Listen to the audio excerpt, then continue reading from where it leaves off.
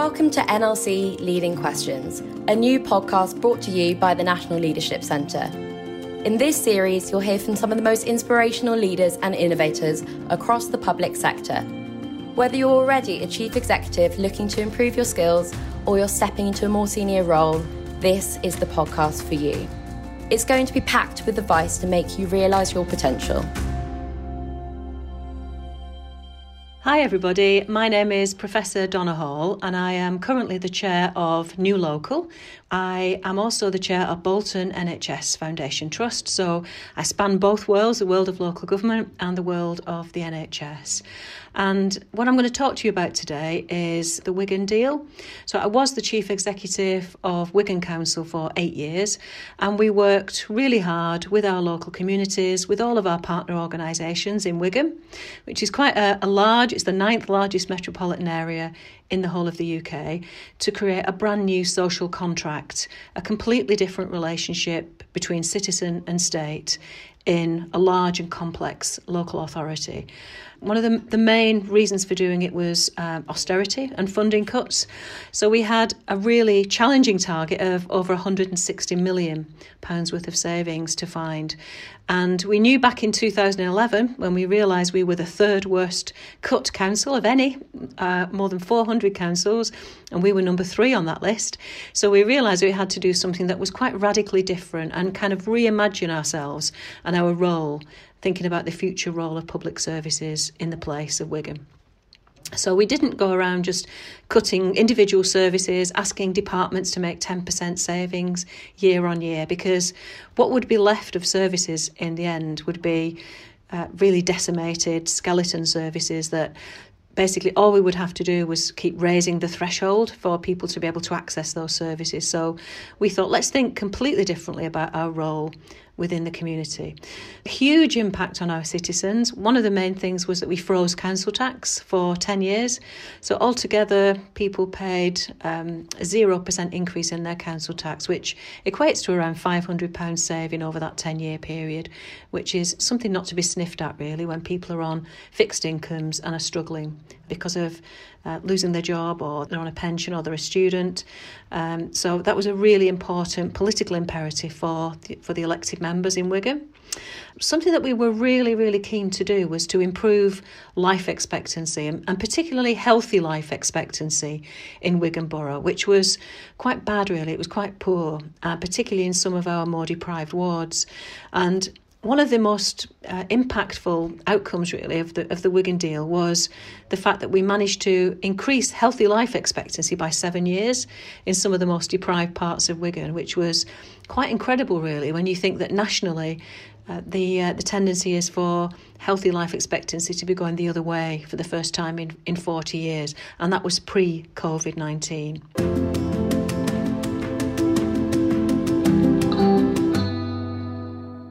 So the impact of doing nothing about the funding cuts would have been that we would have just approached it in very much a kind of salami slice way, where we reduced services, we cut the ability to access services and closed down community centres. And we decided that wasn't for us. We really did work intensively with our communities. Our communities were our assets in the Wigan Deal, 323,000 assets in the local area. So we didn't have any money, but we had some fantastically skilled individuals that we wanted to work differently with, some brilliant networked mutual aid and community organisations. And previously, we'd been quite a paternalistic organisation, very top-down, a kind of benign dictatorship, really, within the place. And we didn't really allow communities to think differently about their role in delivering services and supporting each other. So we wanted to change that. And we worked with the NHS, so we had a great hospital, some great primary care practitioners, but really we hadn't worked together in that locality for really meaningfully together. We hadn't wrapped our services and supported individuals and communities in a seamless and whole person, whole family way. We'd kind of interacted with them on a kind of individual silo service bit, seeing them as a unit of need. So if they had mental health issues, maybe using drugs or alcohol, each individual service would be interacting with them around the various issue that they dealt with, rather than seeing them as a human being operating within a really complex set of services, and not trying to help them, but constantly assessing them and referring them. What was the approach? Some of the things that we did really well, I think, was very clear purpose about what we were there to do. We decided that we weren't going to be a scaled down skeleton of a council. We were going to be a very different organisation, moving from direct provision of everything, which is what we were doing pre-2011, before we found out how much we had to save, to much more of an enabler and trying to galvanise the community, galvanise all of the partners, the police, the NHS, housing associations, mental health services. Schools were a key part of the Wigan Deal.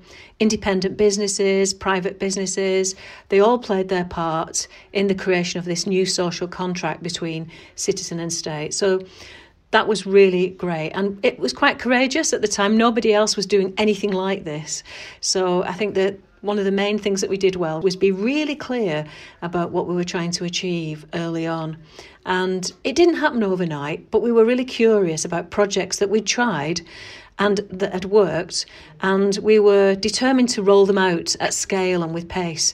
So rather than just having them as interesting little projects that would be evaluated and then the money ran out, so they were parked and put on a shelf, we decided to learn from what we had picked up from a project that we did with Nesta called Creative Councils, and a project that we did with Hilary Cottam, who wrote the famous book Radical Help. And Hilary came to work with us with some families in one of our more deprived estates to help us think about how we could avoid taking more children and young people into care. So the lessons that we learned from those two projects, we made the way that we worked every single day, 365 days a year. All of our workers, not just within the council, but across the NHS and the police, developing a more relational approach to working with residents. And it took time to embed it, but it was a really great, I think, example of good practice in public service delivery, because we were clear on the purpose of what we were trying to do as public servants. We were there to reform public services, not to just try and make cuts and continue and preserve the old way of doing things. We were trying to remodel the new way of doing things, but do it together with our residents. So lots of great things around staff satisfaction and staff morale within all the public sector bodies working together in Wigan as well. So at the time, the hospital was voted the best hospital to work for by its staff, and the council was voted the best council to work for by its staff in the Best Companies survey. So there was something good going on there. Despite the cuts, you'd think everyone would be doom and gloom about it, but really people were very much embracing some of the real reasons why they wanted to become public servants in the first place was to actually think differently and to help people, not just to fill in tick boxes and hide behind a clipboard and get lost in the system and its complexity. That was really, really brilliant.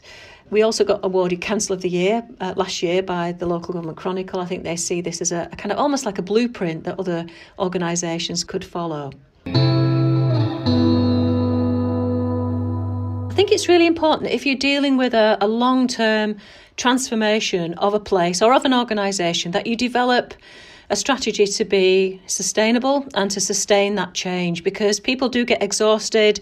One of the key things I found that was helpful was keep bringing in new people, keep bringing in new talent, keep refreshing and challenging yourself constantly. Otherwise you get worn down and worn out. So making sure that you have a circle of people around you, trusted people who will really challenge you. Make sure that you as a leader have a mentor or a coach, and there's a psychological place of safety that you can offload some of your problems and get a really constructive but challenging person to come back. So not somebody who reports directly to you, somebody who is a peer of even from another organisation or another sector.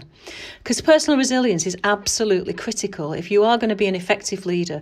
If your cup is empty, then you've nothing to give. So it's so important that you look after yourself, you get regular exercise, fresh air, that you get away from work, because there's nothing more exhausting than spending 12 hours a day on Zoom. You know, it absolutely depletes you. You can't see the body language, you can't connect with people properly. So making sure that you get away, take regular breaks, make sure you have family time, that you eat well, and that you don't keep messaging and sending emails in the middle of the night, which is what I used to do towards the end when I was exhausted, and it's the wrong thing. You're sending the wrong messages to your team. In terms of what didn't go so well, certainly for me personally, there were some lessons learned that occasionally I think I tried to do things too quickly and push some people too quickly, and partner organisations, we had to move sometimes at the pace of the slowest partner in the room. And so I got quite frustrated at times because I'm kind of more of a activist pragmatist, and let's just get on with it. So it takes some time really, and I learned a lot about relationships during this process and the importance of relationships, getting the relationships right. You cannot underestimate the impact of doing that and spending time getting to know people as people, other chief executives in the system, and getting to know your staff and getting everyone to trust you, getting people to trust each other, working in integrated frontline teams. So we really worked hard on the partnership, particularly the partnership with the clinical commissioning group and the NHS, and that was really difficult because people were quite threatened by this different model of working where we put the person at the centre and we used principles of human-centred design and anthropology to redesign pathways. And it wasn't the kind of NHS sometimes top-down approach to this is how you will do it, this is the model, and these are the targets we will monitor you by. It was much more organic than that, and very much based on listening to local residents, listening to what was going wrong, what was going well, and learning from that. And really thinking like an ethnographer, like an anthropologist, about trying to really gain a better understanding of what experience in public services is like. So lots of barriers were put up really, I think, by fear. So I think it was fear that drove a lot of the behaviours that tried to prevent some of this stuff happening, or to prevent it happening at the pace that it really should have been delivered. So we had some real issues in parts of our own organisation, actually. Some people who were quite sceptical, some people even on the senior management team who thought this wouldn't work.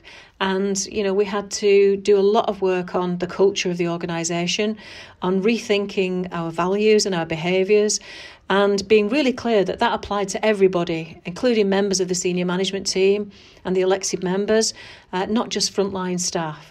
And we had to make some hard choices about who kept their jobs, who got promoted and who didn't get their jobs. And one of the things that we did that I think had a huge impact on the organisation was design a behaviour-based recruitment package, which was based on values and behaviours. And sounds a little bit draconian, this, but it wasn't actually. If you didn't feel like you fitted with the values of the place, the human-centred design, the public service reform, the relating to people as people, then we said we will help you leave the organisation with dignity, but it's not the right place for you. The fit isn't right. And we had to have some quite difficult conversations with members of my own management team about that. But, looking back, I think it was definitely the right thing to do. And it was amazing, actually. You'd have a restructure within a part of the organisation where there would be some blockers to change.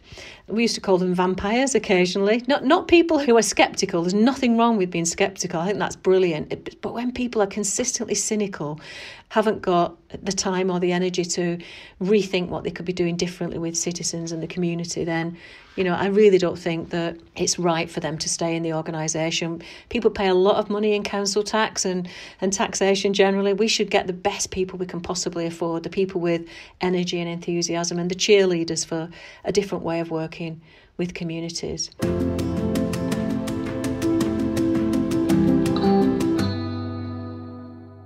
We really learned a lot early on around relationships, around getting people with the energy and the appetite, the kind of spark plug people, I call them, people who really get the engine of the system moving. They may not be the most senior people within the organisation, but they are the people who you always turn to in a crisis, or the people who keep the ship running and kind of come up with some amazing ideas and are so well networked. Helen Bevan from the NHS Transformation Unit calls them the connectors and the super connectors, and they make about 80% of change happen, and they are only about 3% of the composition of our organisation. So really tapping into that 3% of the spark plug people and surrounding yourself as a leader with those people, using them to test ideas, making sure that you don't ignore them when they are doubtful about something, and you really listen hard to them. Again, going back to the principles of anthropology and ethnography. Cross-public sector working is absolutely critical to something like the Wigan Deal.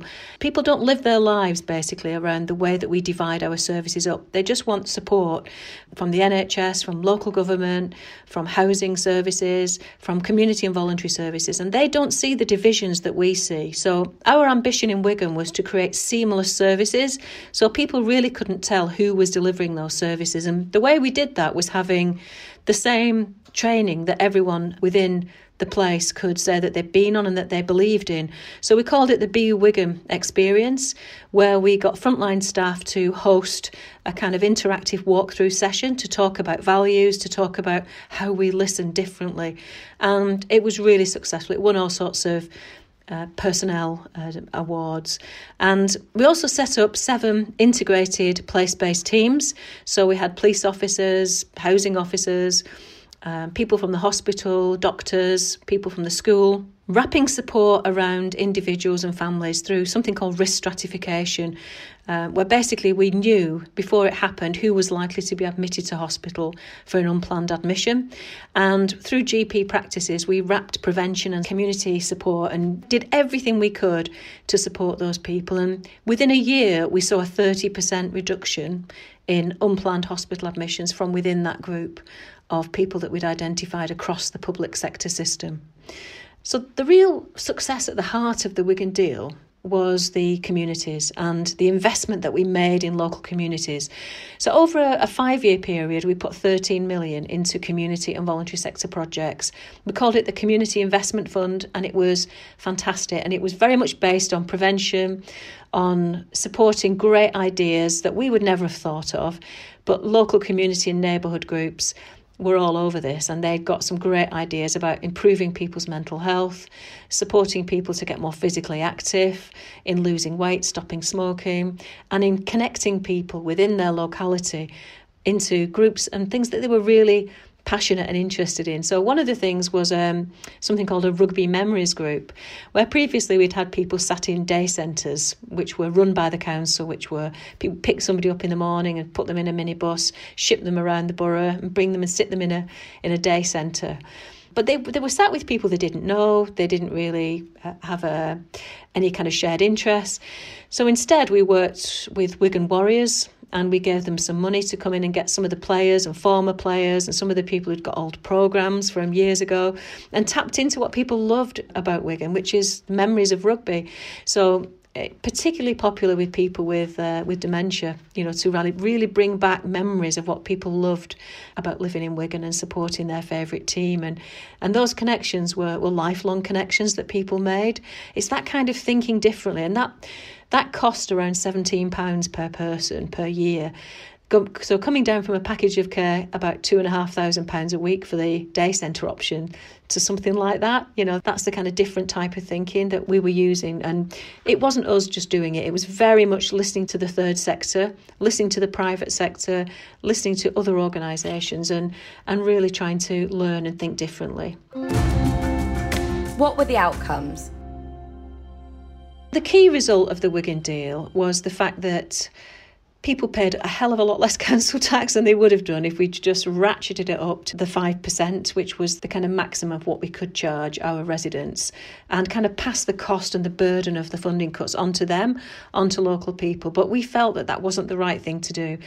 And we felt that there was a real onus on us to find different ways of working and to think about building on what we had got, which was people, brilliant assets in the local community, and trying to find the savings ourselves, as well as becoming more efficient, cutting all the bureaucracy that councils and the NHS have. And it's still there, the duplication between different services. We know ourselves when we're trying to access certain services that you tend to get asked the same questions over and over again. You get passed on to different people. It isn't based on the reality of how we live our lives in the modern world. So it really did have a huge impact on public perception of local government. Our satisfaction rate as a council with people in Wigan went up 59% in a couple of years. So despite all the funding cuts that we made, over 160 million, people were more satisfied and also paying less council tax because they could see the benefit of being listened to in a different way. And that was the deal, really. The symbol is a handshake. It's a partnership. It's a new social contract. It's being part of the solution, it's being co-produced, it's building on the good things in a local area rather than just cutting back everything and shutting things down, which is what I see happening in other areas. So key things that we learned were that, you've got to do this with courage, you've got to do this at scale and pace, you've got to take people with you. It's pointless if you do things to people, you've got to do it with them. You've got to listen to staff harder. We had some fantastic sessions with our staff. We've got the leader of the council, the cabinet and my management team to have structured listening sessions. And it's brilliant. You can easily do this on Zoom nowadays, but we would get about 100 people in a room. We would ask them lots of questions about what they thought the future direction of the council was, what they felt the culture was like in their team, in the wider organisation, how listened to they felt. And there was a real humility about that from myself and the leader. We admitted we don't get everything right, we need to listen to you. And that's quite different for a form of leadership, really, that kind of servant leader type model. We also did the same with our residents. We had have your say sessions in local communities where people would tell us as it was, and they did very vocally tell us when things were going wrong. And again, that humility, look, we're not getting everything right, we want to listen, we want to learn, is incredibly powerful for any type of organisation, whether it's in the NHS, the private sector or in local government. So that honesty, that humility. In terms of doing things differently, I think perhaps some elements of the transformation could have been done a little bit quicker, I'll be honest, in the early years, but we are finding our way. And you've got to think about, we don't want to spoil relationships. So you've got to sacrifice speed occasionally for relationships, because the relationships are absolutely key. So finally, just to close, what I would recommend to other public sector organisations, individual leaders and anybody really trying to deal with the kind of current crisis that we find ourselves in, and obviously real funding challenges, is have a plan. Develop a plan that is not just about cuts and the servicing of status quo. Really think long and hard about what you want to be like in 5 years. Do you want to be an enabler or a provider? And how are you going to get there? And try to think about the leaders that you've got around you, about how you listen, and really think about where you want to focus your energies. Because you as a leader, everything that you do, people are watching all the time, people are listening to you, listening to your every word. And where you put your energies will be where the organisation goes. So whether it's a political leader or a chief executive, then it's so important that you focus on the right things, focus on culture change, focus on transformation, focus on positivity, and focus on listening. If people are interested in finding out a little bit more about it, there's a great piece of work by the King's Fund called An Evaluation and Lessons Learned from the Wigan Deal, which people have found to be really, really helpful. Thank you so much for listening to the National Leadership Centre Leading Questions with me, Donna Hall, Chair of New Local. This podcast was brought to you by the National Leadership Centre. For more information, head to nationalleadership.gov.uk. We hope to speak to you again soon. Thank you.